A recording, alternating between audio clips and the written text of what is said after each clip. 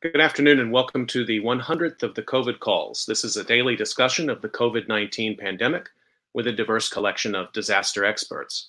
My name is Scott Gabriel Knowles. I'm a historian of disasters at Drexel University in Philadelphia. Today, I talk with disaster anthropologist and my friend and research collaborator, Kim Fortune. Then I'm joined by science writer and policy expert, Laurie Garrett. After my discussion with Laurie Garrett, I will introduce you to the COVID Calls production team and then maybe say a few words about the future of COVID Calls. I want to thank you all for joining this 100th episode and for joining the previous episode if you've had time to do so. And I look forward to sharing these discussions with you all today. Just a reminder that you can catch COVID Calls live every weekday at 5 p.m. Eastern Time on YouTube. Just go to the COVID Calls YouTube channel to watch. You can also watch COVID Calls on Facebook Live and on Periscope. You can hear COVID Calls anytime recorded as podcasts on Spotify, iTunes, Podbean, or anywhere you get podcasts. And you can also keep up with COVID Calls via Twitter using the handle @US of Disaster or @COVID Calls. Please do help spread the word and send suggestions for future guests and future topics, and please feel free to suggest yourself as a future guest. Let me introduce my first guest. Kim Fortune is professor at the University of California, Irvine's Department of Anthropology. Her research and teaching focus on environmental risk and disaster and on experimental ethnographic methods and research design. Her book, Advocacy After Bhopal, Environmentalism, Disaster, New World Orders, was awarded the 2003 Sharon Stevens Prize by the American Society. She has many ongoing projects, working on a book right now titled Late Industrialism. She also has a project called the Asthma Files, which is a collaborative project to understand how air pollution and environmental public health are dealt with in different contexts. She's also co-designer of the Platform for Experimental and Collaborative Ethnography, known as PEACE, which is an open source access digital platform for anthropological and historical research. And she co-edits a book series, which I'm lucky enough to be the other co-editor for the University of Pennsylvania Press, titled Critical Studies in Risk and Disaster. Kim Fortune, good to see you. Hi, Scott. Nice to be here. I want to start out our discussion here just asking you where you're calling in from and what is the COVID-19 situation there today? As you said, I'm in Southern California, and my small niche of the world is pretty quiet. I'm in Irvine near the university campus, but COVID in California is, of course, harshly unevenly distributed. The state passed 10,000 deaths just this week. There's over 500,000 people infected. So it's still in high crisis mode. Importantly, the crisis is extending and coupling with other disasters. As is happening across the country, stays on evictions are about to end. Unemployment's about to end. Questions of schooling are still up, and those issues are also just unevenly distributed. One bright moment that should have happened a long time ago. The county that Oakland and San Francisco are in, Alameda County, has just passed legislation to give people the financial resources they need if they test positive so that they will stay home. And so it's finally attention to essential workers and what they're going to need to stay kind of out of the flow of the pandemic. And that should have happened back in April, but it's good that it's happening now. That's good news. So I wanted to ask you one question. We'll just have a little time today for some conversation, and later on I'll have a full hour to interrogate you about all of your research. But I did want to ask you this. You came on March 17th on the second episode of COVID Calls. And according to statistics I found, there were 3,503 cases in the United States at that time and 58 deaths. It seems almost impossible to me that was the situation, the context of that day in which we talked. And I guess I just wanted to ask you more generally, like, how have you changed since then? It's a big question. And I think that something I've been sobered by is, as someone who's studied disasters throughout my career, like you, I've known this, we were in for the long haul, that this was going to literally move the ground under our feet, and both the disaster and our response to it would change the order of things. The extent of the pandemic and the extraordinary incapacity to respond to it has even, caught me off guard. Um, and the extent of the rebuilding that we're going to have to do, the extent to which we're going to have to depend on a new generation of experts, people that are our students right now in our university system, students, people that are in our kindergartens right now. So as we're failing to attend to our kindergartens, we're not growing up the generation of people that are going to be needed to rebuild what we've lost just in a few months.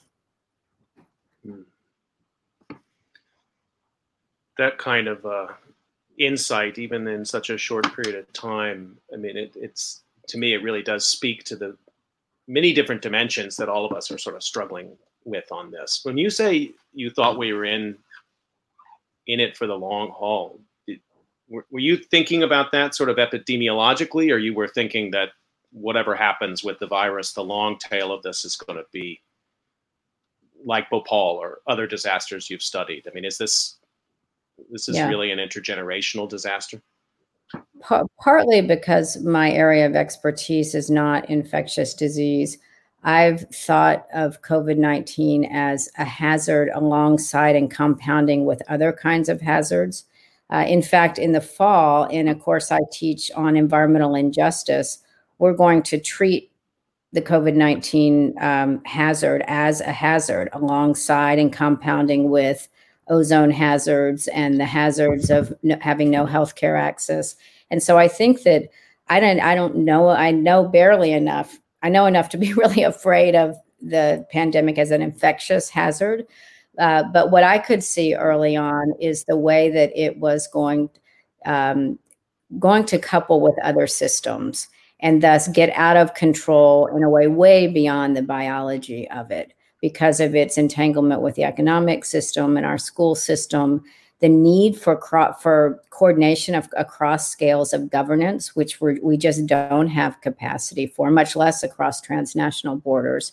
So if one way to think about disasters is having problems to deal with for which we don't have institutional capacity, and not just insufficiency, but insufficient coverage of institutional capacity. No legal regime that holds activity to account, for example.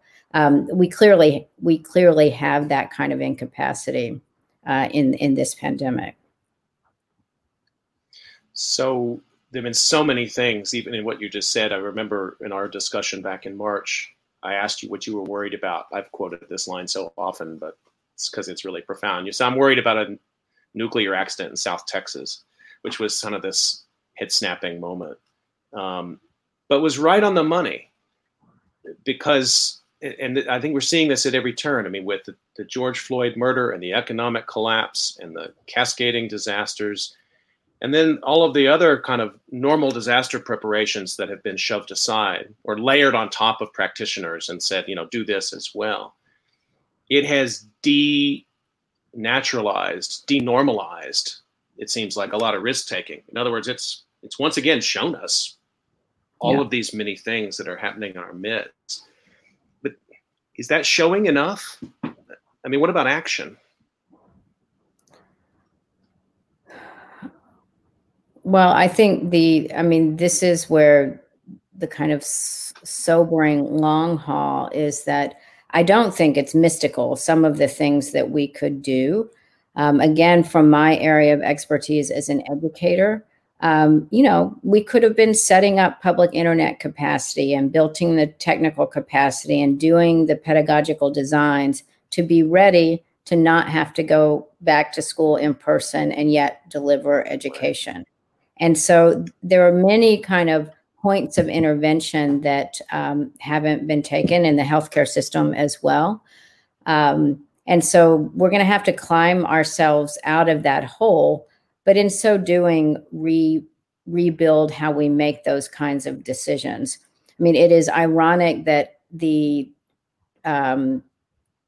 that we aren't treating teachers with K through 12 teachers with the kind of respect that would empower and encourage them to take on just the incredible feat of teaching children to read at a distance, for example, or enrolling older kids in their education at a time when their future really is just this kind of open-ended mess.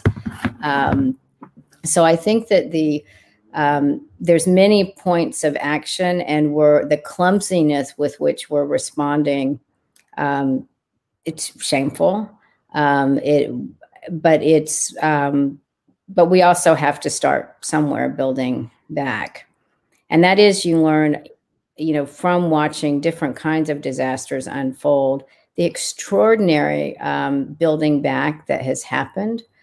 So often building back builds in second and third and fourth waves of disaster. And so we need to go into the work ahead of us here, mindful of that. And something we've talked a lot about is, in a disaster, you need to be so careful that you almost need to know in advance that the way you're seeing the problem is inadequate to the scope of the problem. Because if the disaster really is out ahead of us, the adequacy of our established frameworks is part of the disaster.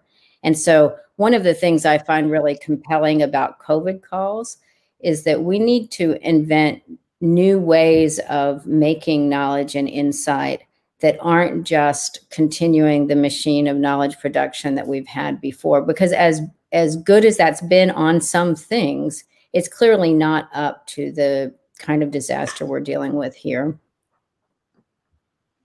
I appreciate that. I mean, that's been something that I don't think I sort of started this just on intuition, really, the idea that we should be amplifying research voices. And, there's always that burst of news coverage that happens right at the beginning. That does, just you say, whatever frames are there and available are going to make it into the news coverage. And that is not a critique of journalists who are writing. They have a deadline and they reach for what's available to them. And that's disaster as an event, disaster as a cycle, disaster with recovery, governmental aid, the normal pieces of the puzzle that usually get assembled.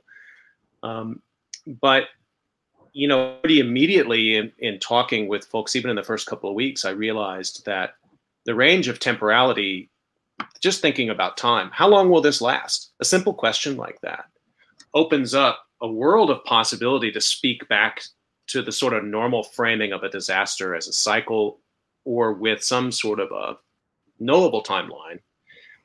And then added to that is that if you get diverse voices, I'm thinking about people like Rashawn Ray, who I had on, for example, Monica Sanders, Felicia Henry, Marcus Hendricks, and others, who've pointed out to me that in some communities, this disaster was sort of happening. I mean, why do you start it at a particular date? And so that we merged not only the COVID-19 temporality with inheritances of disaster and inequality. And that becomes a pretty profound, I think, pushing back on kind of some of the normal frames that we inherit.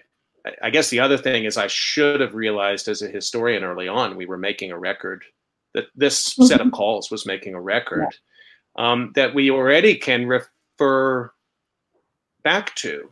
And I would say my thinking has already changed a bit on what we're living through, even in these months. Well, first, let me say that it should be on the record, too, that I imagine you as always having dreamed of a life as a radio host. So that's one reason we're here in our 100th call, but one reason so that you're so skilled in creating this kind of public knowledge space. And I'll say that one of my favorite things about the call is that by design, you've created a space that moves between theory and practice. People that are practitioners, you brought them into a space where we can hear them, but also giving them a moment to think analytically by the questions that you're not just analytically, they're analytically on their own, think at different scales, which is what the kind of interviewing that you've done accomplishes. But it also, you've brought people together in a way that works against reproducing the same ways of seeing the problems. And so the way that we can kind of creatively convene these kinds of knowledge production moments like you've done in a way that is always asking, how is it that we're seeing the problem poorly? How is problem characterization itself an issue? And then creating a record where you can come back and rerun the numbers, so to speak, where we can watch the very slow process by which things come to become obvious or make sense. It's astounding that you have 100 calls worth of interview archive. I mean, it's an incredible accomplishment. Well, I appreciate everything you just said. As speaking as a historian, it's the million words of transcript that gets me most excited. I mean, I enjoy having these videos too, because they are also capturing a moment in time, each one of them. As a fellow Texan, I think you know also that there is a power in story. There's a power in letting people talk. You're an anthropologist. You really get that. We've had great anthropologists on. We've had great talkers on COVID calls. And one of the common things people have said is, oh, I really liked having that much time. We've all been in our homes now for months, and yet we still operate in this very compressed hour by hour work time schedule to have a little bit more time to think and talk. Many people have said, I really just appreciated that we could talk for 20, 30 minutes or an hour and not 5 minutes, which is a usual hit when some expert is asked what they think about something. Yeah. Tell me, how have you changed your thinking about the kind of spaces and exchanges that we need to create in our society to create the knowledge we need to understand our context, to respond to it, to devise creative solutions? Because if you almost think of this as almost like a new poetic form, it's a new form of knowledge production. It's not just content. What does this tell us about the structures that we do need to build going forward?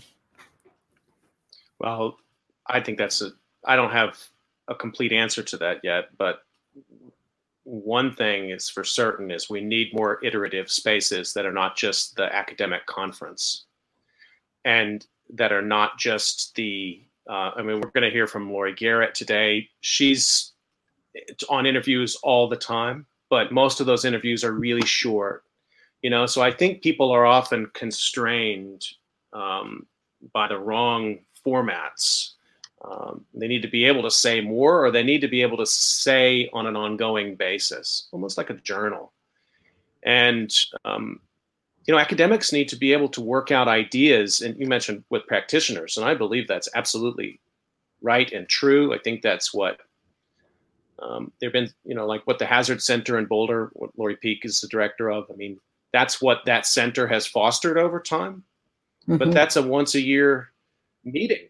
And so a COVID calls like venue opens up the possibility that you could draw together a community that can share on an ongoing basis. Maybe it doesn't have to be every weekday, but it can be more frequently than annually. And not to mention the pace of academic production, which is inadequate to the times that we find ourselves in. What have you learned about tactics for getting around what I think of as predictable speech, where you want to hear people thinking about what they're learning from practice or from encounters with new data sets. And part of the genre of the 5-minute interview is you've got to be on point. So you really have to go in knowing what you're going to say. You can't puzzle through it with an interviewer. But I'm sure that you've in your preparation for calls, you've worried about getting predictable speech, just because, I mean, the irony is people feeling like they need to be prepared means that they walk themselves right into predictable speech. So what have you learned as an interviewer? One thing that has really struck me with this, and I think I learned this from you and some others, about not getting too hung up on talking about how we're going to define disaster, or even how we're going to define terms going in. This is a hallmark academic problem. And we could spend an hour on how we're going to define all our terms before we even have a conversation. Getting people just to talk about starting off how it's going, where they are, to talk a little bit about that. Even just in that little moment, you find out those details are amazing, what kind of detail people will give, and maybe draw that out a little bit more. And then when we go into the research, not to draw hard boundaries between, a hurricane, a pandemic, and an economic collapse and racist violence, but just let the conversation flow into this disaster space. That's been, I think, to me, really eye-opening to see how many people actually do find res at the core. We're talking about risk-taking over time and systems of inequality. I mean, those are like fundamental things that are coming through all of these. Maybe it manifests itself in hurricane preparedness, or maybe it manifests itself in some of the artists that I've talked to, helping with in this time. But not buying into those pre-baked categorizations has been a way, I think, to get deeper conversation. That's certainly been one of them. The other thing, and I want to work harder at this, but it's not to take the nation as the category. I mean, and I look back at my early notes preparing for the 100th, and I did have like a list of countries. And we have done some episodes that were countries, like COVID-19 in Italy. But I tried to move away from that because I just don't think the national scale, I think reinforcing the national, we can talk about the nation, but I think the nation as a scale is doing us disservice right now. I mean, the Peace Platform is also intentionally taking a transnational look. Right. Did you decide early on that was a tactic you wanted to use, or you already had that built before the pandemic started? Well, the digital research space that we use, the Peace Platform, is designed to support very distributed and heterogeneous collaborations. So by design, it makes space for people situated from different perspectives and wanting to really leverage where they're at, their kind of perspective on the world from that place. And one way that we have a project running through the platform called the Transnational Disaster STS COVID-19 Project, and you've had a number of the researchers from the project on the show. But one of the ways that we cut across methodological nationalism is to think in terms of places, because we need to attend to what are COVID rates on the Navajo Nation or in Beirut or in Ecuador, but at the same time to have themes that we're tracking across so that we can begin to think about what does it mean to have data capacity in a place sufficient to characterize the problem you're dealing with. What are forms of data distrust and distrust? And something that works really powerfully is that, part of what a disaster does is it often literally physically, but also imaginatively limits your field of vision. And so really actively thinking with other places in order to think your own place. And so it's a movement across scale as a mode of thinking. And I'll just quickly point out that in your earlier statement about letting people talk hurricanes, if that's where they went with this, part of what the COVID calls has done is opened a space for analogic thinking and a kind of expansive comparative discourse that really is a different kind of space than the data intensive, quantitative data intensive space, which is also critical in this moment. But we often talked about needing different knowledge forms, but seeing the kind of analogic discursivity of the COVID calls as one of its characters, as a knowledge form.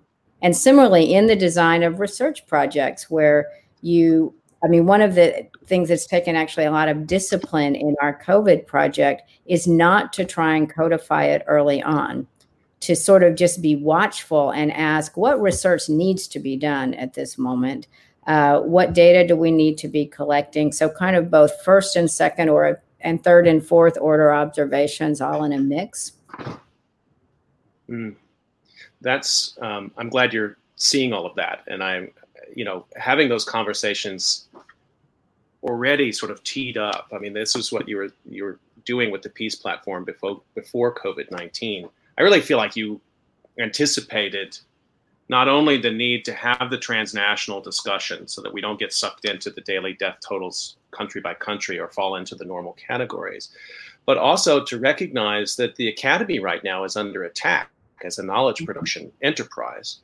And as such, we have to rely on new networks of researchers coming together in this moment. I think, again, if we sort of all move back to what we've thought of as a safe space, my department in my university, it's not serving us well right now. So some of this is also, you talked about tactics. Some of this is tactical about making sure that we get to continue to do our research, I think. And I don't want to be too grandiose about COVID calls, but I would love to see, and this is not the only version of this. There are many people doing different, social media based and new media based projects. I'd love to see 1,000 times more of it, franchise it, and let people do these at whatever scale and wherever they are. I think we need a lot more of this kind of iterative work, not only to produce the work, but also to produce the new network. I just think that's really super crucial at this time. Yeah. And it's been nice that on COVID calls, you've had researchers and practitioners at so many generational touch points.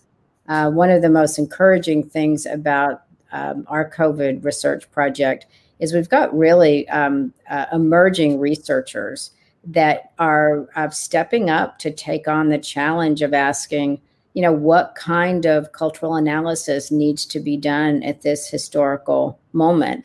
And it certainly would be more efficient for them just to stay with whatever the project they had beforehand. But it's incredibly enlivening to see people coming together across these geopolitical and institutional spaces. And I'll say that if we think our academy is in structural freefall, try being in other contexts where literally the grounds on which they walk, are just being pulled out from under them. So we've got to figure out how to scaffold and infrastructure sustained research collaboration, both inside and on the edges and outside our universities. Kim, I want to thank you for making time for this discussion today. And I want to ask you one more question before we come to Laurie Garrett. And it's this: what do you want to see more of in future COVID calls?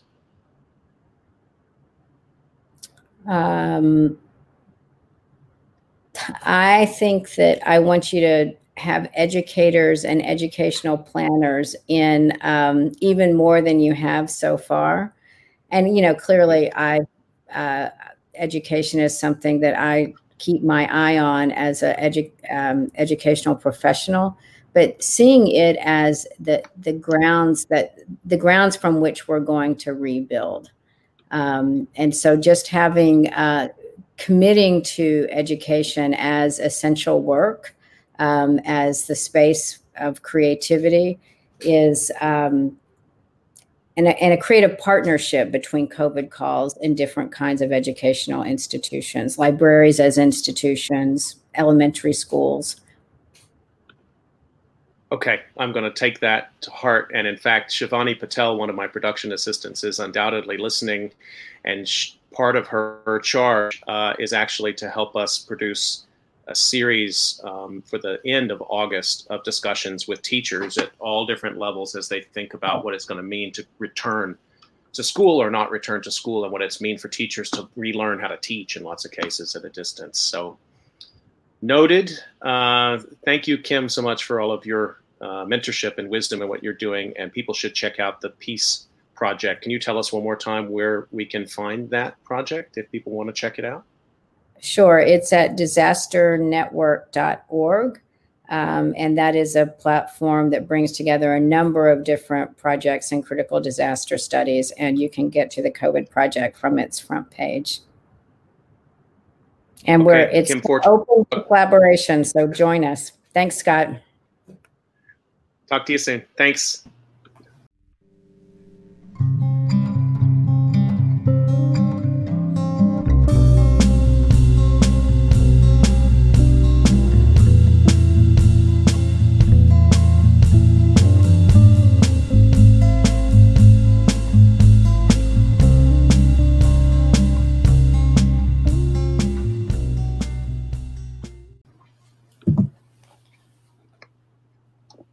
Okay, I'd like to introduce my second guest today, Laurie Garrett. Laurie is the best-selling author of The Coming Plague, Newly Emerging Diseases in a World Out of Balance, also Betrayal of Trust, The Collapse of Global Public Health, I Heard the Sirens Scream, How Americans Responded to the 9/11 and Anthrax Attacks, and Ebola, A Story of an Outbreak, among many other books. Her expertise includes global health systems, chronic and infectious diseases, and bioterrorism. Laurie Garrett is a native of Los Angeles. She attended graduate school in the Department of Bacteriology and Immunology at the University of California, Berkeley, and she did lab research at Stanford University, where she started reporting science news at radio station KPFA while a graduate student. And at that time, she won the George Foster Peabody Award for her work. In 1980, she joined National Public Radio, working as the network's science correspondent. In 1988, Garrett left NPR to join the science and foreign desks of Newsday. She joined the Council on Foreign Relations in 2004 and served as Senior Fellow for Global Health. Ms. Garrett is the only writer ever to have been awarded all three of the big P's in journalism, the Peabody, the Polk, and the Pulitzer Prize. And in the midst of COVID-19, in the middle of this pandemic, her experience and her sharp insights have proven her an indispensable voice, and I'm absolutely thrilled to have her as my guest today on COVID Calls for our 100th episode. Laurie Garrett, thank you so much for making time to come on COVID Calls today. Hi, Scott. I'd like to start out asking you what I've been asking all of my guests, which is where are you calling in from and what does the COVID-19 pandemic look like there today? I'm in New York City, and so I actually live very close in between what were the staging grounds for all the out-of-town ambulance services that came to assist us at the peak of our epidemic in March and April. And on the other side of my building is the major hospital that was receiving the lion's share of cases. So I spent a little over 2 months with 24-hour-a-day nonstop sirens and just an endless sense of death and danger. We're now, as I think everybody knows, New York now has the lowest rate of new cases and deaths from COVID occurring at this time. We're coming out of our lockdown. I'm still a bit anxious about being out of the building, and I don't go out very much. And I would say very few New Yorkers do. At least those in my generation, younger people do. And where we are now is the governor just today said the state desperately needs $30 billion. We've been driven into deep debt, the edge of bankruptcy by the cataclysm that this city went through. And we've basically walled the city off at this point. You could not travel here from most American states without going into 2 weeks of quarantine upon arrival. And the city is not kidding about this. It's serious. You will be interviewed at the airport. You will be required to wear a tracker or go into an isolation hotel or something. The city is determined that we're not going to go through this again.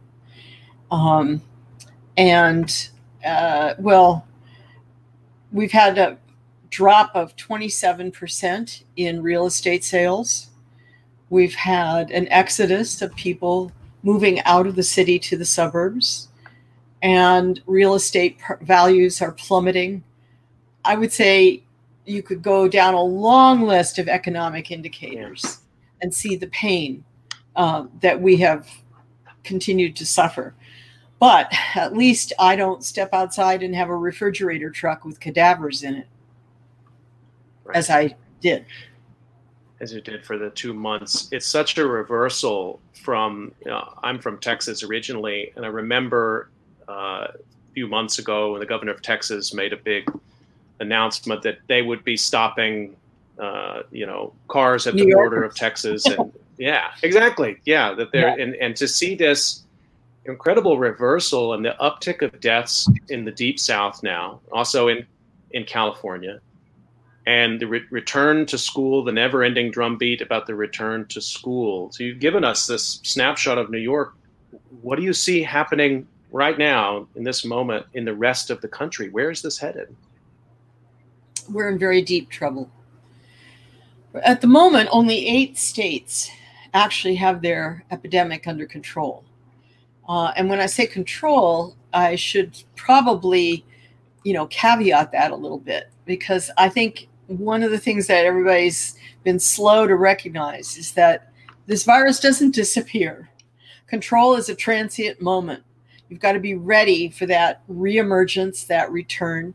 We've seen one country after another around the world that was a success story get hit again and again and again. And until we eradicate this virus or come up with a phenomenally successful vaccine, and manage to actually vaccinate 7.5 billion human beings, a feat that's never previously been accomplished, we will be revisited by this virus over and over and over again. And we will have outbreaks and spread over and over and over again. In the United States at the moment, we are the worst performer in the world, followed on our heels by Brazil, India, and Russia. So there we are, and that's our company. Europe is seeing occasional reemergences here and there, but they now seem to bring them under control quite quickly. And that is in real contrast to what we're doing here. I really honestly can't think of very many things we've done right. One of the reasons I was excited to talk to you today was not only to get the sense of what's happening, but also to be in this broader context. And I want to give a quote here from your book, Betrayal of Trust, which came out in 2000. It's from the epilogue. You start your epilogue talking about the Black Death, and you say, with epidemics, timing is everything. And I thought, well, first of all, that's like a great historian. That's a historian speaking right there. To draw that long connection from then to what you were then projecting, thinking about the 21st century. So timing is everything. What lined up then? What was the timing that made this pandemic possible? And what lined up to make it so bad in the United States? Bad governance. I mean, there's really nothing else. It's bad governance. We aren't biologically especially vulnerable. There isn't some, magic sauce that the virus had that somehow takes out Americans. This is all about, do you respond as a nation in an appropriate fashion? Now, one usual advantage, but in this case, in the case of pandemics, disadvantage that we have as Americans is that we have a very unique public health infrastructure. I spent a fair part of my second book, Betrayal of Trust, detailing how it evolved and how it's structured and how this public health apparatus has responded historically. Most of the public health apparati in Europe, for example, were created as royal entities. So the King of France created this, or the head of whatever nation state designated a public health apparatus. And they often came really out of the 14th century, out of the experience with the plague, and then evolved from there as perhaps through trade or warfare diseases would get introduced within the castle walls, if you will. And that would result in some sort of profound response from whatever was designated to be public health. And this all really took off with the discovery of germ theory of disease. So once, we understood that what bacteria were, though, it's not till the mid 20th century that we have any real good idea about what viruses are. But bacteria, by the mid 19th century, we were well on our way to profound knowledge. And of course, it just exploded from the 1880s through the 19 teens. And that led to real creation of public health infrastructures that were based on germs, based on the notion of the germ theory of disease. Well, in the United States, everything about public health, going all the way back to when we were a British colony, was local.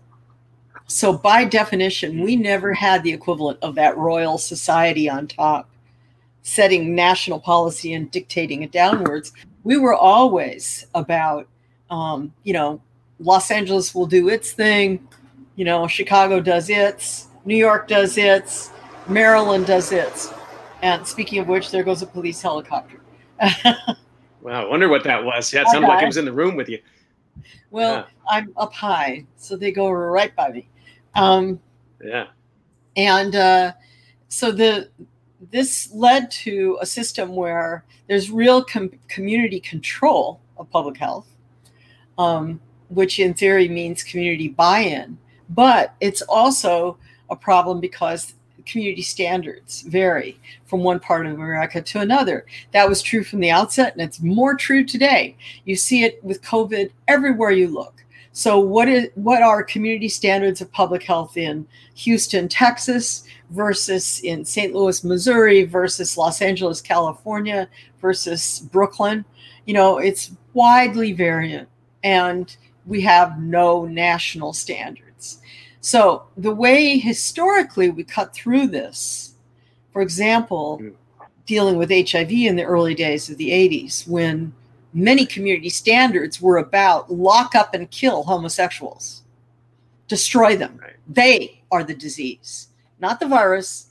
These human beings who have particular sexual preferences, we shall destroy them. You had state legislatures calling for tattooing men's penises if they were gay, so that they could be quickly identified by medical providers. I mean, horrible things like this.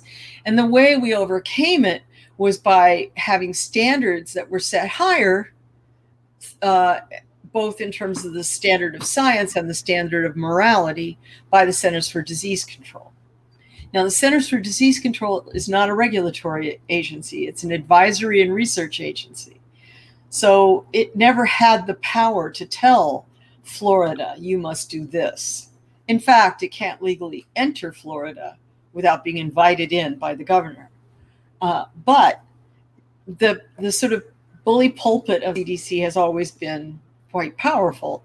This is the first time that we're facing a major epidemic threat in America with an utterly defanged, if not destroyed, CDC, with a president who openly holds the entire institution of public health in disdain, and with competing interests from organized medicine, the most sort of profitable side thereof, superseding classic public health. So we're going into disaster. We're in disaster with no clear, coherent leadership of any kind. And that is why we're doing worse than our counterparts in Europe and Asia, even in many parts of Latin America. We are in real trouble. It's amazing, and I think really important that you approach it this way, because what you've explained basically is the history of American federalism and the sort of decentralization of power, which is supposed to be one of the sort of central achievements of the American constitutional system, if you want to view it that way. But then, under this kind of a threat, it reveals what it can't do. And I want to sort of come back to this because, the idea that germ theory and then understanding the virus and conquering infectious disease was the frontier from the 19th into the 20th century. There a point at which, though, that public health officials veered away from that, or that the broader public health apparatus in the United States stopped focusing as much on that and started looking more at chronic disease, and that somehow we're seeing the impact of that? I mean, I'm thinking about your critique of the CDC. I'm surprised that they haven't been able to stay on top or ahead of this situation, and it makes me wonder if the focus hadn't changed somehow. Well, if you go back, there was a turning point, and that was the discovery and widespread utilization of antibiotics. So once antibiotics come into routine use in medical practice, before drug resistance becomes an all-consuming limitation of their utility, you had miracles. You had Lazarus rising from the dead in hospitals all across America. And the medical profession, perhaps justifiably from their limited perspective, thought, we're hitting the end of this. We don't have to worry about infectious diseases. Of course, antibiotics have no impact on viruses and no impact on parasites. So even if you thought they would be endlessly successful against bacteria, they weren't going to do anything about viruses. The other problem and limitation of that course is that we did have drug resistance, and now many of our antibiotics, our frontline products, don't really work anymore against the key bacterial diseases. And then the sort of second thing that came in was the golden age of vaccine development, through the late 50s into the early 70s, just one by one, key childhood diseases start to just disappear from the medical practices of wealthy world doctors. They just don't see measles cases anymore. They don't see mumps. Right. Or that was the case. Now, of course, because of vaccine opposition, all of those are resurging. And unfortunately, physicians today do see mumps. They do see pertussis. They do see measles in the United States because parents refuse to vaccinate their children. Nevertheless, all of that led to a sense of tremendous optimism. And Congress started putting mandates on the CDC saying, without giving you a big boost in your budget, we want to broaden your scope. So we want you to track heart disease and track this and track that. And then they added track gun use, track abortion rates, track automobile accidents. Pretty soon, what started out as an infectious disease agency was a kind of all-encompassing repository of public health, without any really gigantic increase in its budget. And then across America, we have seen local health departments suffer huge budget cuts. And some of those budget cuts have really gone to the bone. I mean, there's no fat. Mm-hmm. There's, barely flesh on the bones. And, you'd be surprised how many health departments across America have nobody trained in epidemiology on the entire staff. And how many health departments basically have part-time doctors who have their own private practice or work in a local hospital and also part-time take care of some public health issues. And it's atrocious. So we were already very vulnerable, and we saw that vulnerability writ large in one outbreak after another, starting with HIV and then going down a whole series of things. And then, of course, in 2001 with the anthrax attacks, where everybody screwed up. The FBI screwed up, the police screwed up, the CDC, everybody screwed up. And, it was the longest and most expensive FBI investigation in the history of that law enforcement agency. And there's still doubt as to whether the man who committed suicide and was thereby named the assailant actually was the individual who mailed out the anthrax spores. That led to a whole kind of bioterrorism focus, a securitization of CDC, and public health departments from, tiny middle of nowhere Montana county departments all the way to New York City and Los Angeles were required to go through endless drills of bioterrorism assaults and to have preparedness for anthrax and smallpox and all sorts of things that were arbitrarily decided to be likely weapons to be used by Al-Qaeda. And, by the time we come out the other side of that, we've really damaged our public health capacity all across America. And now here we are faced with a real, genuine, cross-cutting threat. No one is immune, literally immune physically, but also immune metaphorically. And it is threatening every single part of our society. And we just don't have an infrastructure there to deal with it. And we need a federal overarching scheme, a federal overarching strategy, and we don't have one. I want to remind people that you're listening to COVID Calls, and I'm talking with Laurie Garrett today. He's come up already twice. I think we have to kind of deal with this, and I want to get your sense of it. I mean, you've just described a situation of disinvestment in public health infrastructure, chasing the wrong bets after 9/11. And to that point, I remember interviewing public health experts at that time who were basically telling me we're learning how to write counterterrorism grants to do the other stuff that we need. So they just had to learn all the new counterterrorism lingo.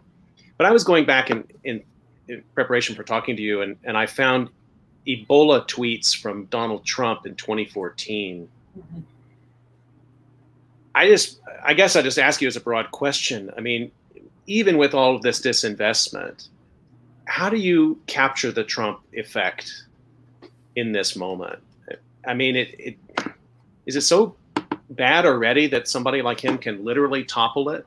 Or has he seen through those weaknesses somehow and exploited them in a uniquely careful way? I mean, it seems like he's almost beyond the creativity I would have imagined.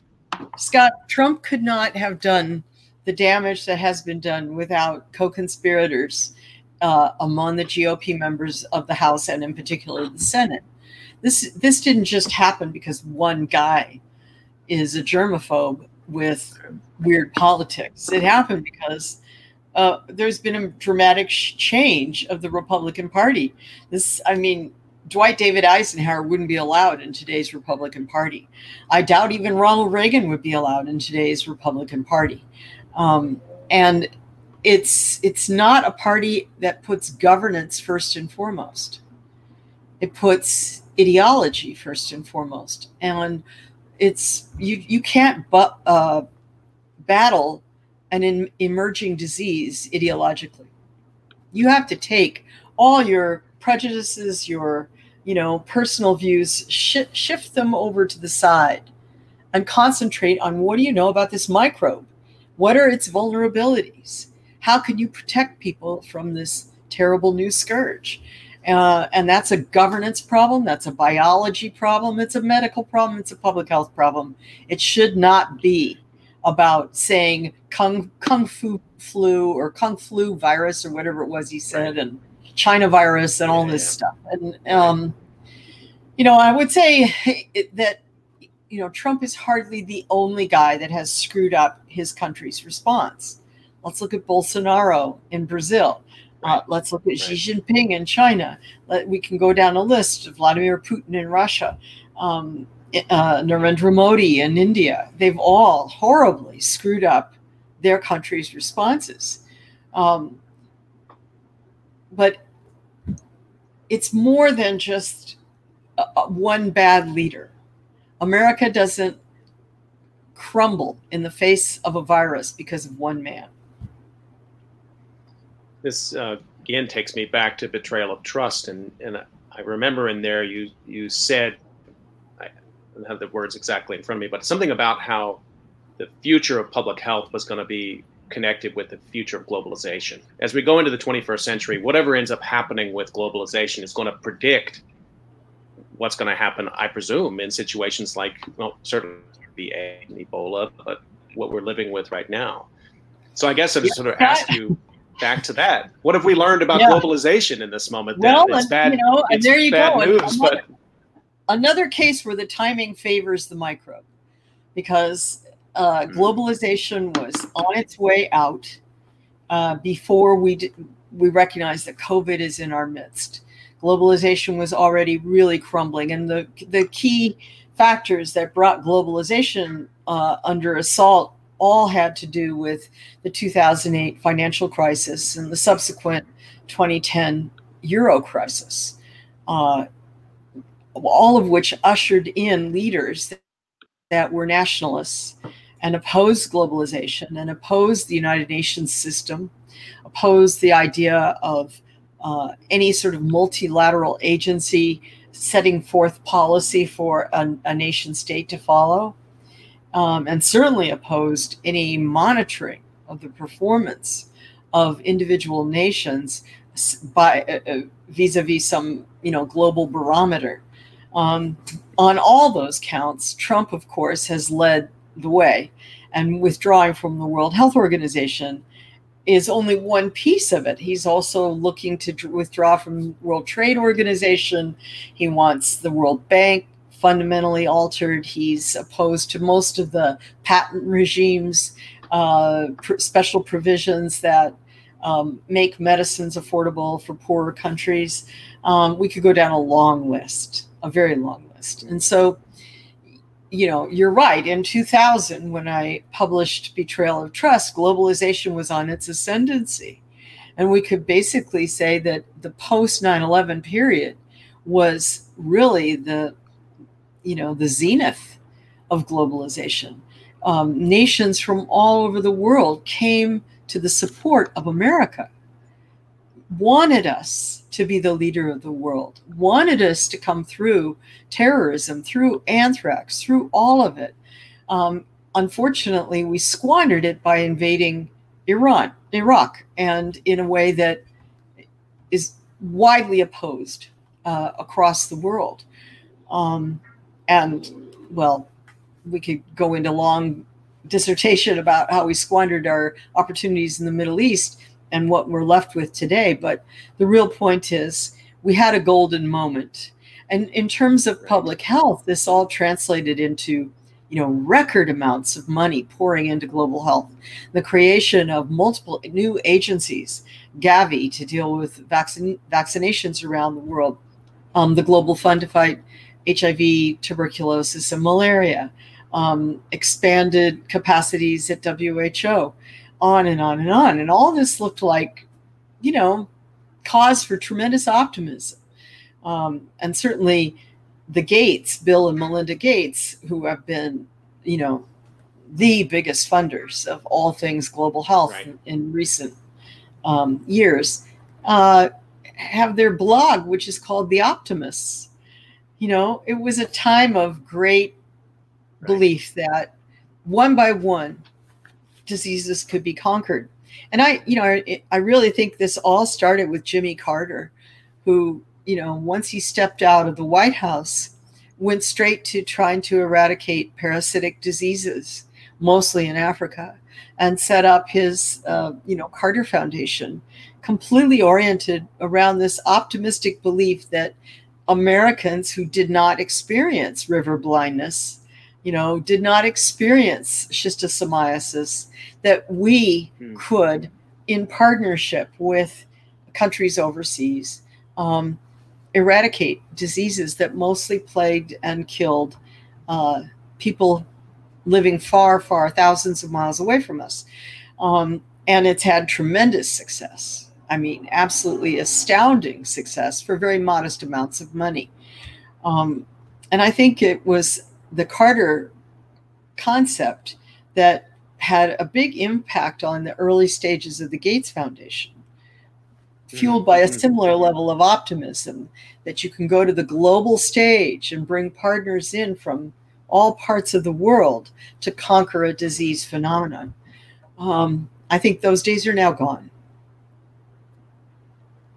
And that closure, which you sort of bring back to 9/11. I mean, I feel like, with the 20th anniversary of 9/11 coming up, we see, or I had already been thinking about how we would remember that anniversary early this year. And I think we will remember that anniversary now very differently than we would have pre pre-February, I think, to a certain extent. I want to ask you something specific about that before I lose Trump entirely, which is about the pandemic task force. Even instruments that the government had that you would have thought would have been terrorism-y, that would have been national security sort of leaning, even those seem to have been disbanded, defunded, defanged. Were you surprised when that task force was taken out of the National Security Council, or that didn't?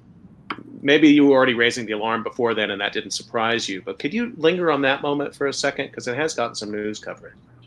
Well, you're right. I was already aware that it was gone, that it had vanished.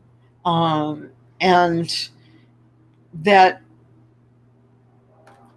the Trump leadership, the coterie around him when he came in January 2017, was very suspicious of all things that smacked of mission creep for national security. And in that sense, it's not unusual. I mean, George Bush Sr., Ronald Reagan, both were really opposed to this sort of expansion of concepts of national security. Neither wanted diseases or pandemic threats, and certainly not climate change, to be part of anybody's concept of national security. Trump, in a way, is a throwback. His perspective of national security is very old-fashioned, though he probably sees it quite differently. And by insisting that transnational threats, not threats that directly target our national sovereignty issues, but that indirectly affect our stability, prosperity, and well-being, should be considered national security threats. When I first went to the Council on Foreign Relations in 2004, the Council and most of the big think tanks and national security wonks all considered global health kind of laughably present. I mean, I don't think they ever would have even had a global health program at the Council if it hadn't been that Bill Gates gave them a pile of money and said, make one. And, really? And so they followed the money. But in those days, I found going to meetings all over Washington that people were, what are you doing here? What's this got to do with security? The big turning point was H5N1, the bird flu in China, which when it infected humans, killed 60% of them. Think about what we're dealing with right now with a microbe that kills less than 1% of those it infects. Right. And imagine if this killed 60%. When H5N1 mutated in 2005 into a form that could infect a broader range of wild bird species, it was carried from out of China up into Siberia and over into Europe and down into North Africa. And there was really good reason to believe that the Siberian spread could also go over the Bering Sea into Alaska. And I found that when I went knocking on the doors at the National Security Council, they were very receptive and very concerned. And so it was actually the Bush administration that was the first to create a national pandemic flu plan. And that laid the first groundwork for the idea of a national level superstructure related to the possibility of newly introduced diseases. Just want to remind people that we're listening to COVID Calls, and I'm talking with Laurie Garrett. You can get your questions in on YouTube Live. Just put them right in the chat, or you can put them up on Twitter. Just be sure to tag at US of Disaster. Laurie, I'd like to go back, if I could. I was looking at your articles that won you the Pulitzer Prize in 1995 on the Ebola outbreak, and it's astounding journalism. And I guess it's a very broad question, but I'm wondering if you'd be willing to reflect. Many of the people who listen to COVID Calls are also, they're researchers who study disasters across the board in public health or in social sciences, but also many of them are science communicators. I wonder if you could talk a little bit about what's changed in science journalism since then. Could a journalist go out and report those stories today? What might be different? I guess I'd like to sort of engage you in a little bit of a conversation there as a way to also maybe encourage people who want to engage in science communication now and want to tell these stories. What do you see as the difference between now and then? Well, when Ebola broke out in Kikwit, Zaire in 1995, journalism was well funded. I worked for an institution that had plenty of money to send me over to Zaire and allow me to be there for weeks on end. And, you know, the likelihood of transmitting information minute by minute from Central Africa didn't exist. You couldn't. I remember I had CNN had given me a satellite link because they wanted me to also report for CNN. And the satellite link weighed 55 pounds, and you had to attach it with cables to a car with the engine running to power it. And then you had to use a set of guidebooks to find a satellite to bounce off of, you know, turning this thing very difficult. Find a satellite to bounce off and send a signal to CNN. And this was just for a darn phone call. You know, now, of course, everybody's out there with their cell phones, and their cell phone, you know, that device could do about 1% of what this thing can do, right? And this thing can, you know, allow me to pretty much make a call from anywhere in the world unless there's censorship or my battery runs out. And that's utterly transformative. I mean, what we have now is a situation where journalism is dying in gasps of poverty. And there's very few institutions left that could possibly subsidize a reporter to go into the middle of an epidemic for several weeks on the hopes that you'll come out the other end with a good story, you know. Even in 2014, as recently as that, we had several good, smart teams of journalists combing across West Africa in the Ebola outbreak. One team, the New York Times team, won the Pulitzer Prize for their work. But I will say that unlike past outbreaks, I saw very few camera crews. I saw very few photojournalists working on assignment.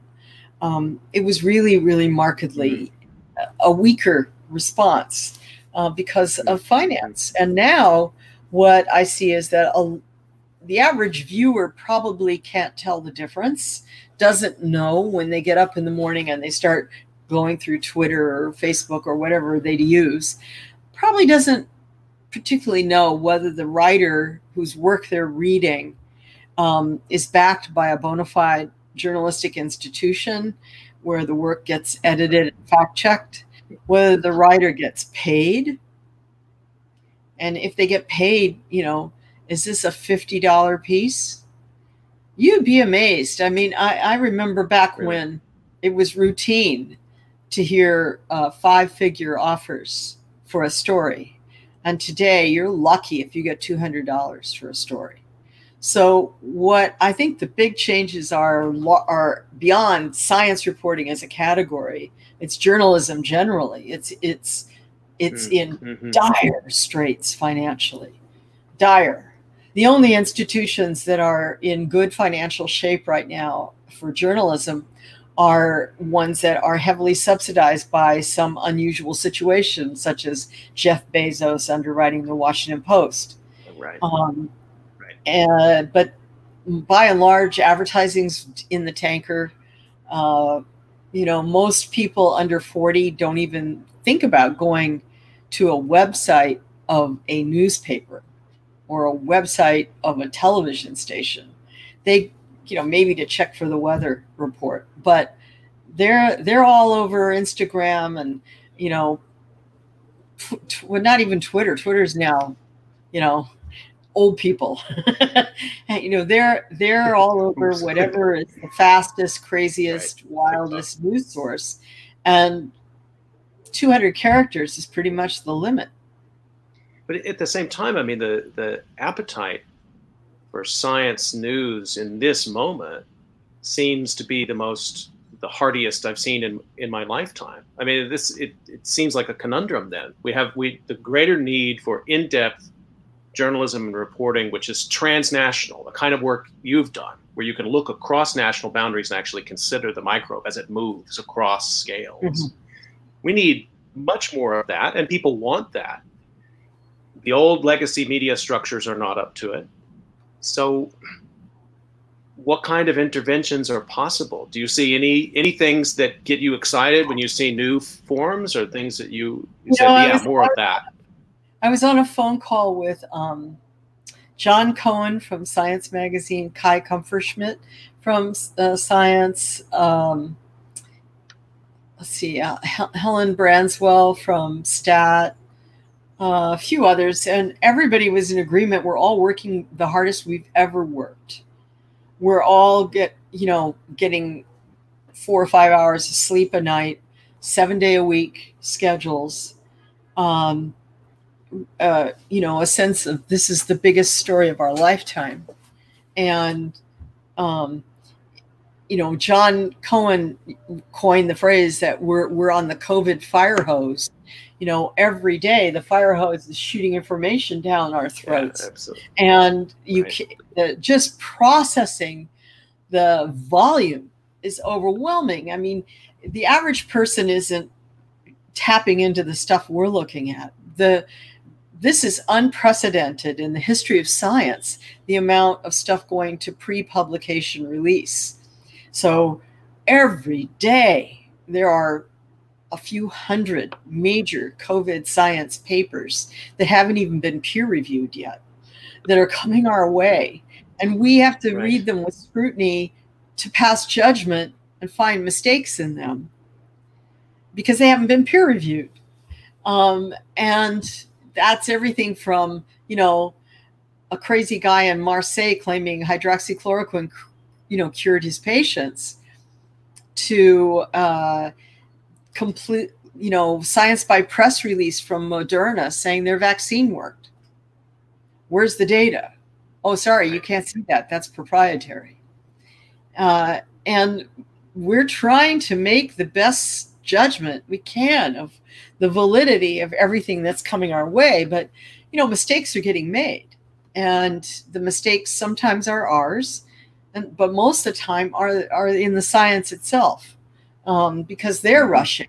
They're going too fast. Right. They get very excited about a pile of data and put it out, and then, whoa, we goofed, that we overstated this or we understated that.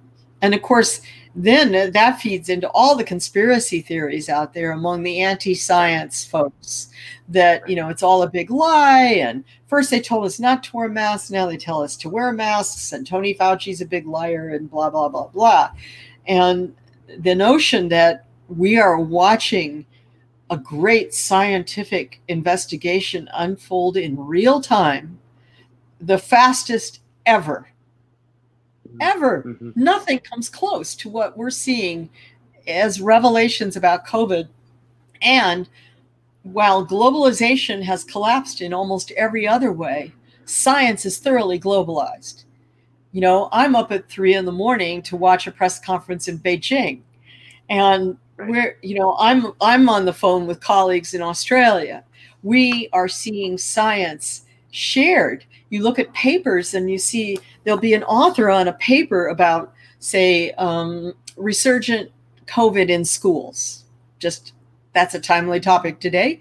You'll see a paper and it will have authors from London, Paris, Bologna, Kyoto, Lagos, Wuhan, all on one paper.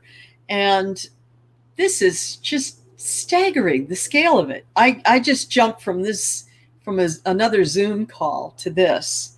The other one I was in was National Academy of Sciences having a 5-hour Zoom today about, reopening and the dangers of what's going on right now with COVID. And, there were scientists from every part of the world on this thing, and they are all on via Zoom. Yesterday and the day before and the day before that, for 3 days, I was in the classic Aspen Security Summit, which usually is this very elite, very private event that takes place in one of the most expensive places on the planet, Aspen, Colorado. One attends only by invitation and either by paying a great deal of money or being an invited speaker. And, the papers never get released, and it's all very sort of hush-hush. For the first time, anybody could have participated this week, and it was via Zoom. And you had everybody from Larry Summers, former Treasury Secretary, to the Prime Minister of Singapore, or Foreign Minister of Singapore, the Finance Minister of Brazil, on and on and on, Right. the Secretary of Defense of the United States, etc. And COVID is in the middle of every single conversation. I mean, even if the topic was modernization of the U.S. military, you better believe COVID ends up being in that conversation. And, I think, just to circle back to your original question, there's a lot of great science reporting going on right now. There's, if I were to just start rattling off the names of writers who I think, and reporters who I think are exceptionally good, we'd be here for another hour. But people need to know that a lot of these folks are working at, when they really cost it out on an hourly basis, they're right there at minimum wage. And, nobody's getting rich off telling the stories. Nobody's getting rich off of trying to explain what's going on. I went through 2 months of the early stages of this where I wasn't sure I could make my mortgage payments. So, and as you said, I've had a Pulitzer, a Peabody, and, a Polk, 2 Polks. So if you put this in perspective and think about it, I really think that your viewers, your listeners need to understand just how fragile journalism is. And then science journalism was always considered one of the lesser cousins. When you got to the newspaper, it was the Washington reporters and the bigwigs in the sports department and so on that ruled. And we were always the little nerds off in the corner. So that's a long-winded get around the circle answer. It's just so much insight there, and I wanted to pick up on part of it because you did. The way you talked about this incredible output of scientific production in this moment and the speed of it is, to me, also really telling of this moment. And you had a great interview with Frank Bruni in the New York Times. You talked about you being the double. Is your phrase, I think, maybe the double Cassandra. You'd seen the future multiple times, and in there, there seemed to be this insight that there was also maybe new things were possible, and this scientific output. People are uncomfortable waiting even for the end of this year to have a vaccine.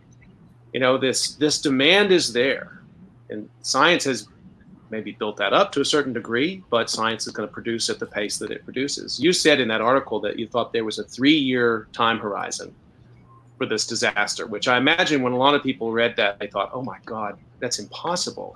I think when a lot of disaster social scientists, researchers, science communicators read that, they think, yeah, that's okay. That's the pace that this is going to go. Within that, is it possible that scientists can be better advocates and activists in this moment? Is that an opportunity in this moment? If they're going to be in the spotlight for the next 3 years as we move through this disaster, do you think scientists can become better advocates and literally activists? I know you've written about the role of activism and science in shaping public policy. I'm sort of wrestling with this myself and wondering how much we can be optimistic about that as a possibility here. I'm trying to find some optimism. And it feels like that's a space we just find it. Scott, your signal just deteriorated dramatically. Sorry, we have a thunderstorm rolling through, but I guess the crux of the question was, with all of the emphasis on science. Yeah. Okay, sorry.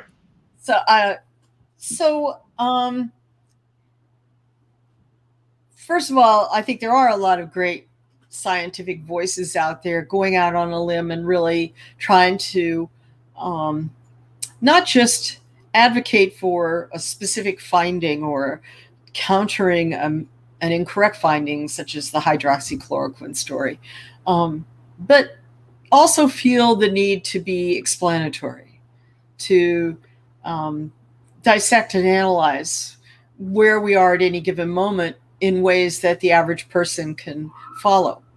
In Germany in particular, there's a scientist who just started doing kind of a casual podcast back, I think he started at the end of February, talking about COVID. And the last I heard, it was the #1 most popular podcast in the German language. And people are riveted. And apparently Angela Merkel listens to it, and he has a huge impact. And he's a straightforward scientist saying, let's look at this paper. Let's take it apart. Let me explain to you how I would go about analyzing whether or not this is a valid study, right? And bring you into the process, no matter who you are, what you do for a living, so you can also have a framework for analyzing and deciding if this piece of science is valid. I think the hard part there's a couple hard parts for scientists as communicators, especially in an emotional climate such as we're in now. One is that they all use acronyms and terms that even their own colleagues don't understand because they're so specific to the niche of research that you're in. And so, I used to tell the joke that the worst conversations you ever had were with people in the Defense Department, because one guy would say, well, I would use a Glickum, and the other guy, I'd use a Slickum. And you're like, what's a Glickum and what's a Slickum? Oh, that's a ground launch strategic missile. Oh, that's a big deal. Okay. Well, similarly in the sciences, you stop for some people just when you say the acronym DNA. Right. And you get past that to very narrow and specific acronyms, and you say the CFR, and people, what's a case fatality rate? Well, as it turns out, that's an actual debate among scientists. How do you define a case fatality rate? And so that's another issue, is that a lot of science is itself evolving, and some of its most basic principles are in constant debate, constantly being reassessed. So it's not as cut and dry and absolute as the public would like. And science writers, science reporters have the job of somehow taking the gray areas and making them accessible but still gray. And that's really, really hard. And then when you get into an emotional sense where people want real answers, they want a vaccine now. They want a cure now. And who could blame them? They want to know, can my 5-year-old go to kindergarten? Yes or no? Can I take this mask off right now? Yes or no? Can I have my 6 friends over for drinks? Tell me now. They don't want to hear, well, there's this, and then there's that, and then, of course, there's the background infection rate, and then there's this, and then, oh, chihuahua, you lost them. And so what I find is that most scientists are not very good at figuring out how to explain that there's a variable range of possibilities or probabilities, but here is an answer. They're very, very uncomfortable with that. They don't even do it well amongst each other with acronyms. They do it even worse, speaking outside of the envelope of science and stripping away all the jargon.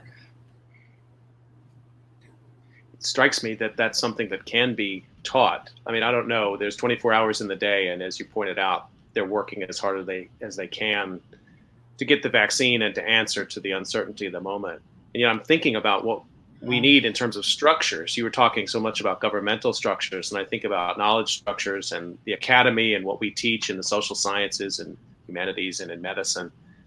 It just seems like there's no way we can go forward without training people how to do this kind of what you said, like explaining, keeping the gray, but making it accessible. I mean, what a phenomenal concept. It's a complicated world, but we can say things about it, and here they are, so that we can move forward with our lives. Well, I wrote a long piece in the Lancet that ran about, it's probably 3 months ago now, in which I went right to this issue and really attacked funders of the major pandemic response elements, because nobody ever funds the public information side. So, for example, WHO, which is desperate for funding right now, the money tends to pour in for scientific research teams, for evaluation, blah, blah, blah, but not for their communications department. They were greeting this pandemic and dealing with trying to process and figure out truth and fiction from what China was feeding them, with only 5 full-time people, one of whom was in charge of all social media on planet Earth in every single language and every single time zone. That was the staff. So, my point in this Lancet piece was to say, if you don't like the way the message is getting conveyed, then you should fund a professional army of people that translate information. And that's not the job for the journalist. It shouldn't be. It should be the job for your communications department. But if you don't take communications seriously enough to put money behind it and resources behind it, I mean, my classic was, who the heck was so dumb that the phrase COVID-19 was not, before you announce we've decided to call this disease COVID-19, shouldn't you have taken possession of hashtag COVID-19, Twitter site COVID-19, Facebook site COVID-19, so that you, before it's even announced, you have the brand, right? Wouldn't that be like duh for WHO? Similarly, you call it SARS-CoV-2, horrible name. Wish they'd never done that, but okay, they did. They should have branded it. They didn't.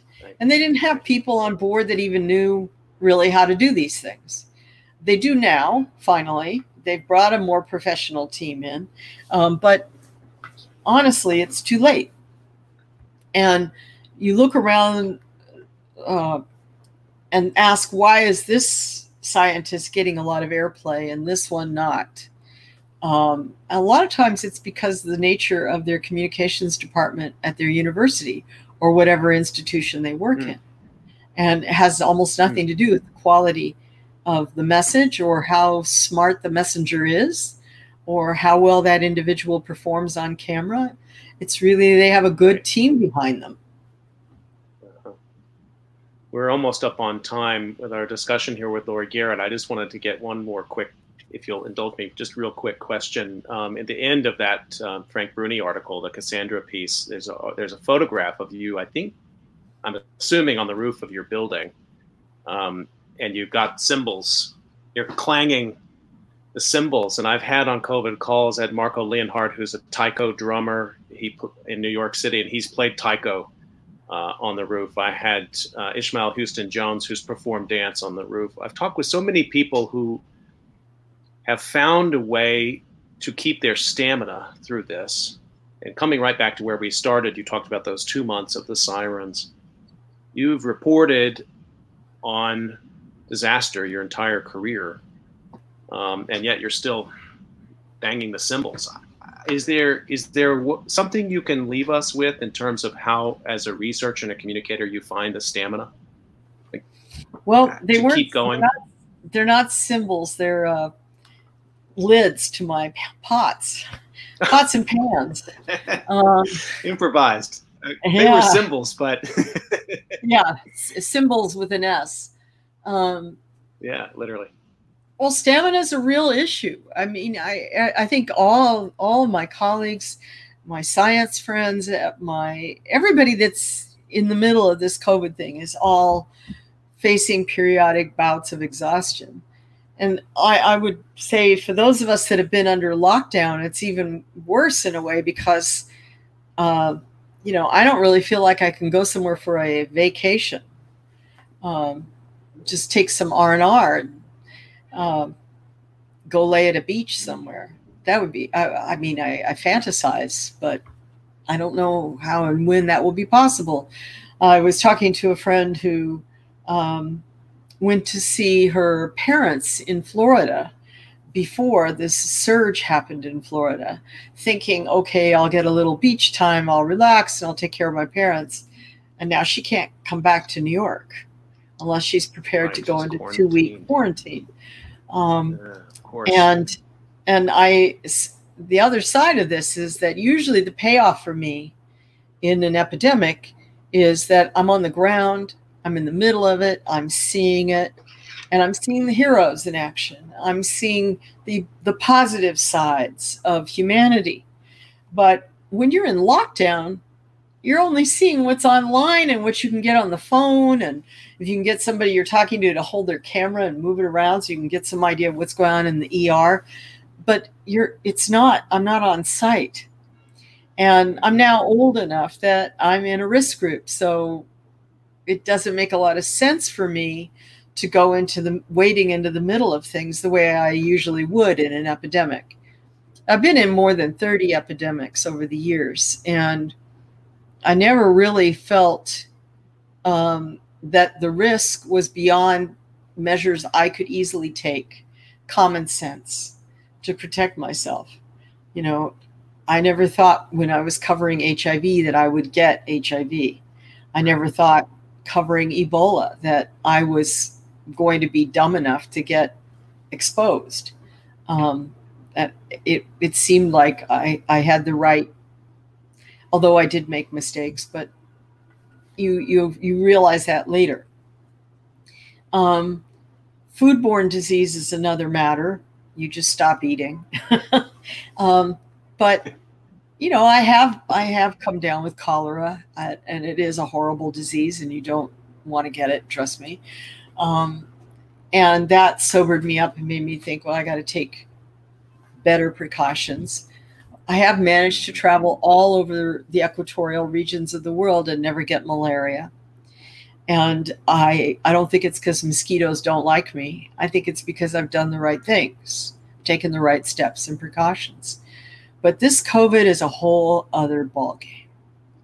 I feel at risk all the time. I'm nervous going out and taking a walk because of the people that aren't wearing masks. I'm anxious about going into a store if it's crowded. I won't go in at all. It would never occur to me now to go to a bar or a restaurant unless it's outdoor seating. And even then, I've walked out when they put the tables too close outside.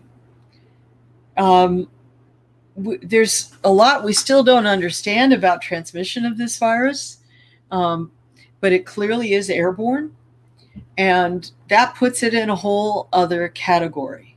It's like the annual flu epidemic is here, and you're trying not to get the flu. And how often have you been determined, I'm not getting the flu this year, and then boom, you're down sick for a week, right? A lousy week. Well, this is worse than that. This is very contagious, and the disease itself is a whole lot worse than having the flu, no matter what our president says. And I've talked to any number of people who got infected way back in March, and they're still sick. They're still fighting lingering symptoms. They're still battling fatigue all the time. They still have headaches and neurological symptoms. They still have aching muscles and bones and a feeling of brittleness and fragility, and of course, depression. So this is a no funny business. This is a serious, serious microbe, and it's different for me this time. Lori Garrett is taking it this seriously, then everybody needs to be, and then some. Lori, I want to thank you so much for this hour. It means a lot to have you on this discussion and for the 100th episode. And I know for the research community that's listening, that's read your books, thank you for those contributions over the years. And I know we'd all like for you to have a vacation, but at the same time, it's like, that would you still tweet? Because I need, we still need that lifeline. I know that's what we all want, is a digital holiday, but your voice is crucial right now. We're all going to keep listening, and we really appreciate this time with you. Thanks a million. Thanks, Scott.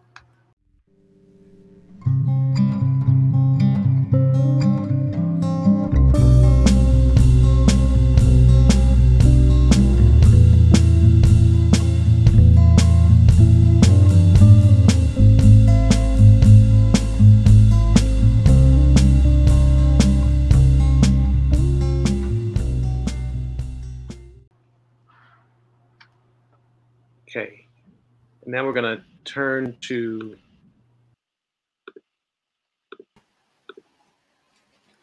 just going to take a breather here for a second and just come down from that really incredible conversation with Lori Garrett, following a previous incredible conversation with Kim Fortune.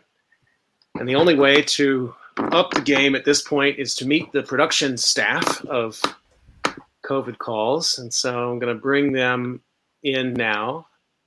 Coming on screen are Shivani Patel and Bucky Stanton. And I believe the third member of our team, Amber Ferreira, she's working right now. And hopefully we'll be able to get her on in a minute. Before I talk to Shivani and Bucky, I just want to take a second here and just offer thanks, of course, for every guest on COVID Calls, everybody who has suggested a guest. I want to thank my family far and wide, and here close at hand, my wife and children, who are also sort of extended production staff of COVID Calls. I want to be sure to thank Esther Chernak at Drexel University for her inspiring leadership and her work, and also being a guest on COVID Calls multiple times. Also Sam Montano, Rashawn Ray, Lori Peak, who've been guests multiple times. Andy Revkin, who has been a promoter of COVID Calls from the very, very beginning and actually helped make the connection to bring Lori Garrett on today. Really thank you for that, Andy. Gonzalo Bacigalupe, who's also been a guest twice and has also made our artwork for us. And then Drexel University, which has provided me a job and some funding to do this project. And many, many other people I'd like to thank, and we will do that. COVID Calls is not stopping with the 100th, so this isn't the end of it. But I did want to pause and thank all of those people who've contributed their time and creativity and energy and their own stamina as we've tried to talk with experts every weekday on COVID Calls. So with that, Shivani, Bucky, hi. Hey. Hey, Scott. So would you mind introducing yourselves and tell us a little bit about what you do with COVID Calls? Shivani, can I start with you? Yeah, of course. Hi, you guys. My name is Shivani Patel, and I am a finance and econ major at the LeBeau College of Business. I'm a rising second year. And basically what I do here at COVID Calls is, so I'm a STAR student, which is basically stands for Students Tackling Advanced Research. And for my creative project, I'm working with Scott on COVID Calls. And what I do is I use this application called Otter AI. And I use that to help basically develop speech to text transcription with all the other COVID calls that you guys have been listening to since like March. So that's what I've been working on so far. And then in the coming weeks, I'm going to be helping Scott develop content, help think of questions, connect with guests for a new upcoming series, which is going to be revolving around the topic of education and COVID-19. So that's where we're at right now. So how many of the COVID Calls have you listened to, Shivani? I have listened to 50 COVID calls from the beginning to the end. music and everything.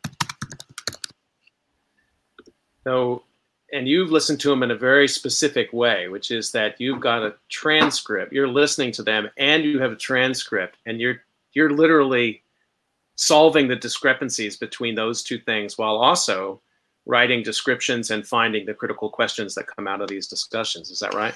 Yes. So while I was talking about Otter AI, while I'm listening to each podcast since March, I'm also fixing up any grammatical errors that the artificial intelligence on Otter AI may have made. I'm making sure that when you read it, like when you read it in text, it flows nicely. And while I'm doing that, I'm also writing some compelling titles and overview descriptions so we can start transferring them over onto the main platform that all the podcast episodes go through.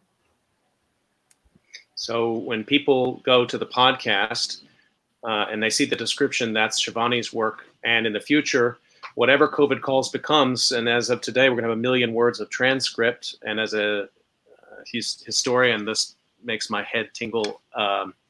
Shivani's work has been really, really crucial with that. So Shivani, I want to just pass the mic over to Amber. Thank you so much for all you do. And Amber Ferreira, I want to bring you in. Would you mind telling everybody what you do with COVID calls, what your role has been? I would say like primarily from like episode to episode, it's just trying to find any places where the audio cuts out because of being on this interface. I do like a little bit of like light EQing and such to try and make it sound a little bit less like it's going through like basically like FaceTime, like Zoom audio. Yeah, that's pretty much the majority of it, is really cutting out sections where things got like muddy. There's sections where sometimes it'll almost sound like it's going through like an automated voice effect thing, which I try and get rid of. So yeah, just trying to like clean them up basically. That's what I do. So you've been doing the audio production on this. Yeah. I was going to say, you did the music. So some people only watch. Yeah, some people watch on Periscope and some people watch on YouTube Live. But we encourage you to also check out the podcast because Amber wrote the music. Amber, as I remember it, I kind of said, hey, what do you think about something that connotes like disaster, risk, fear, but also hope, and make it sound like Wilco? And you went away and wrote this original extraordinary music, which we use on the podcast. Tell us a little bit about your work as a creative artist. Oh yeah, most definitely. Primarily, I would say my number one thing is I'm a producer. So I've been working on beats for like years, which is basically how I went about that. So like when I go to like write music, if I'm given like a prompt, you can like pick like a couple things that you like out of the song and then make a new song out of it. So like Wilco, it's like, acoustic guitars, but like also like a fuzziness to it, like a later fuzziness, like softer to like more, while keeping like a rock influence was kind of what I went for. But my main production style and stuff is rap, and then I started rapping in like December, I would say, and I dropped a tape called Indigo, which is out on like streaming platforms and stuff. It's under the name NC-17, but I'm probably going to change my name again before I drop Crimson, which is like the album I've been working on over the course of quarantine. I'm also in a band called Chewy, and I'm the drummer in that band, which is fun. Yeah. You're keeping busy with so many things during this pandemic. Yeah. You're based in Philadelphia, that's right, Amber. Mm-hmm. Yeah, I'm by Baltimore Ave. Okay, and Shivani, where are you calling from? I am calling from a Philly suburb. So I'm in Bucks County, Pennsylvania, which from like University City, it's about like 45 to 50 minutes away, depending on where you are. Okay. Let me thank you both for that and for everything you're both doing. Let me come to the one and only Bucky Stanton. What do you do? I don't really know how to answer the question entirely, but I've had a number of shifting roles. Before Amber came on, I worked to squeeze her music into some of the old episodes and fill that backlog. I kind of serve as a system maker. I just kind of think up ways to make your life easier, my life easier. And now that I have these two, just my life easier. I do the physical uploading to various sites and things and manage that. And I do some scheduling too, increasingly for you, Scott. But aside from that, I'm a PhD student, third year, entering my fourth year at RPI, Rensselaer Polytechnic Institute, in the Department of Science and Technology Studies. And I'm just kind of, you're actually on my committee, if you didn't know, Scott. Yeah, I remember. It's good. Okay. Well, it was like 2 months ago. So. And I do feel some guilt taking you away from your graduate studies, but in a discussion with Kim Fortune earlier, it did occur to me that this is all, it's going to come full circle for you in your graduate work. I think that hopefully this is aggregate and helpful in the kind of work you're going to be doing rather than an aside, but valuable work either way. And wanted to thank you also, Bucky, for always being available to run ideas past you. And you don't always say that's a good idea, which I very much value. Keep that to a minimum, which is nice. But you know, your insights on the kind of questions we should be asking kind of guests are really important and crucial. I'm gonna go give a quick round with this group before I give some final comments. Bucky, I'm gonna start with you. What has been your favorite COVID call so far to work on? To work on or to listen to? Either one. Okay, I'm gonna weasel out and I'm gonna say there's two favorites. For just wow factor and just because I'm a graduate student, I'm always in the theory, in the field of science and technology studies. We have a very complicated relationship with theory and method and all those things. So more than your normal historian, even though I am your scholarly child in many ways, which feels weird to say live, but I am engaged in those thoughts a lot. So the Chakrabarty interview was just really cool for me. And I've read a lot of his work, and it was really, really interesting to see my mentor and collaborator and close friend, you, interact with this person that seems so distant and big, like such a big name for me. But in terms of listening regularly, you broke up when it went glitchy when you said the name. Who was it? Chakrabarty. Oh, Dipesh Chakrabarty. Okay, got it. Yes, got it. Thank you. Because that's one. That person is a very big scholar and has some really cool ideas, and it was just so cool to see that. I had a little bit of a star factor, but that was a good talk. In terms of listening to regularly, anything Lori Peck is in, or is it Peak? Peak. Yeah, anything she's in, I really love the conversations you two always have, as well as Escher Chernik. Great. Well, thanks, Bucky. Ember, you've worked on a lot of these. I know you don't always have time, probably in between everything else you're doing, to listen to them all closely for content because you're so busy fixing the audio. But has there been one that grabbed your attention more than others? Yeah, I'm not gonna say I remember the exact name, but around the time of the protest, there was one where you were talking about Tulsa with someone.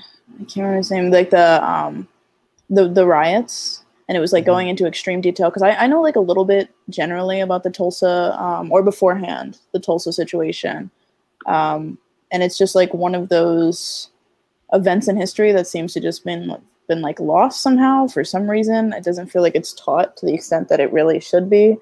But he kind of went into detail about it. And it was also like perfect timing because I actually like went to the protests and stuff. So like you had done like a couple of episodes right around there, which were like based on like racial issues, which is definitely one of my personal favorite things.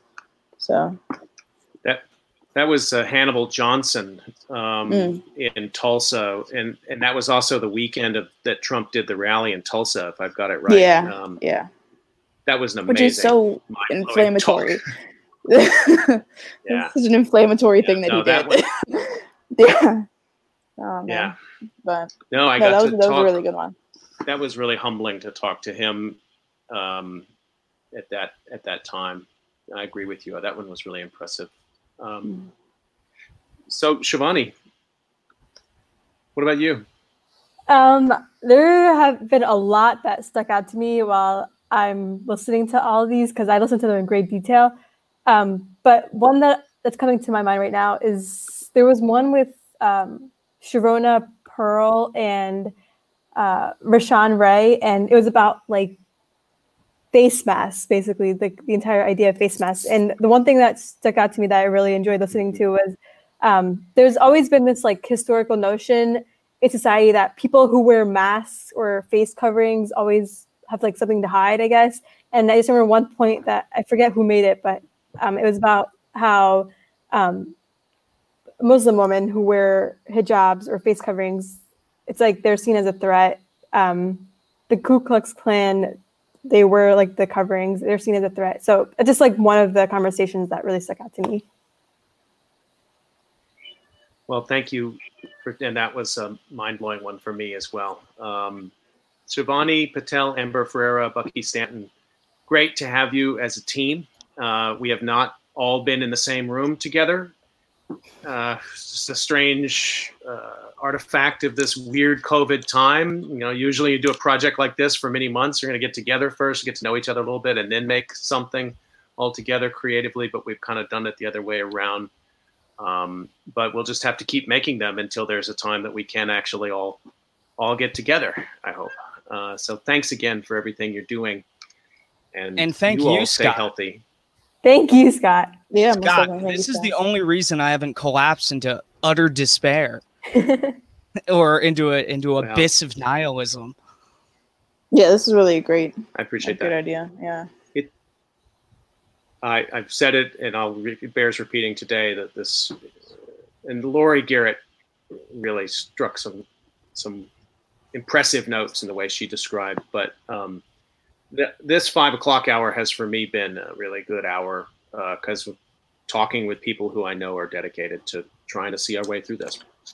So I'm gonna say goodbye to the three of you now, at least for now, and see you later on the production side. And I'm going to just conclude today with a couple of brief comments. As of today, August 7th, 2020, there are 19,189,737 confirmed cases of COVID-19 globally, according to the Johns Hopkins University Coronavirus Resource Center. That's up from 18,895,712 cases yesterday. Of those, 4,917,050 are in the US. That's up from 4,852,749 yesterday.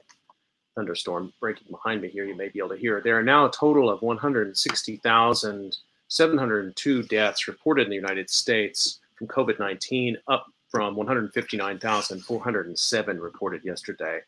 Of those deaths, 618 have occurred in Mercer County, New Jersey, where I live, and 1,702 have occurred in Philadelphia, where I work. These are the communities that are home. My friend Lori Peek encouraged me early on with COVID calls to also look to human stories as a way to make sense of all of these numbers. And she was, of course, right, as she always is. I've read and will continue to read obituaries interspersed with stories of those who survive and those who support others in these bleak times.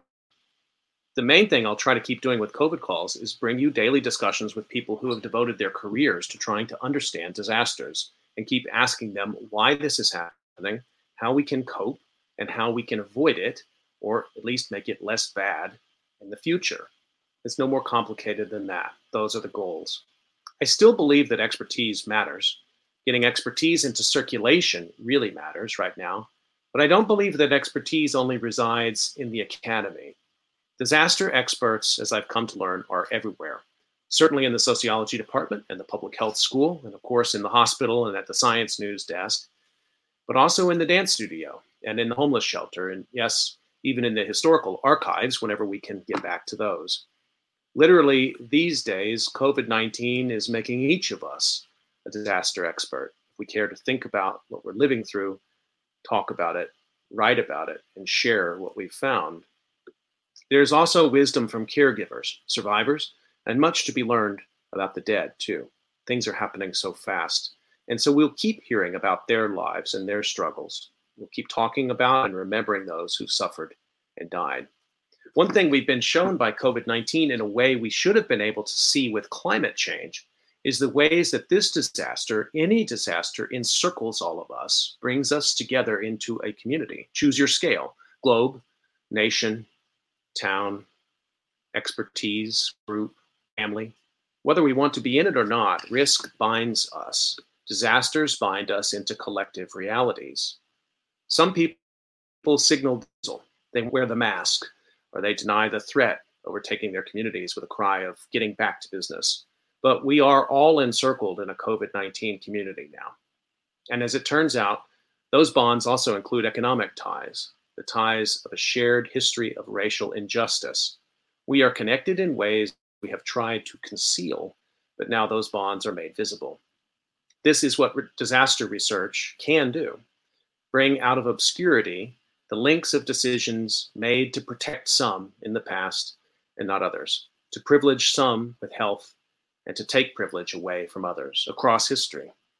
Disaster research can also suggest ways to keep those linkages across time and across space right in front of us, and to even suggest tools of analysis, care, and policy to keep the truth of disaster inequality right in front of us. And that is what COVID-19 is teaching us.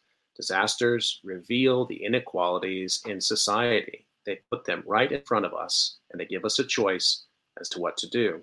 It brings us through the present and potentially in the future of this pandemic and beyond. It presents us with key choices as to the society that we want to live in. I will keep talking with experts from every walk of life on COVID calls, documenting their ideas and their hopes and their suggestions on how to confront this disaster. I've had upcoming collaborations with the American Philosophical Society, American Scientist Magazine, Whitney Plantation. I'm really excited for these collaborations. Also, more students, more teachers, more artists, more clinicians, and more survivors. One thing my guests have shared, and I've heard time and again, is that now that we see, once again, what truly is, we're also liberated to imagine what we can recover into, and that could be something better than what we had before. Starting with the pronoun, could be a more inclusive we. More equity, more truth, stronger democracy, more care.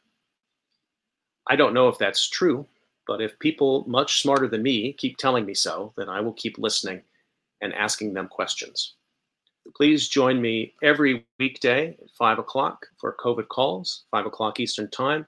On Monday, I'm going to talk with Robert J. Lifton. And until then, please stay healthy. Thank you for joining me on this 100th episode of COVID Calls, and we'll see you on Monday. Thanks.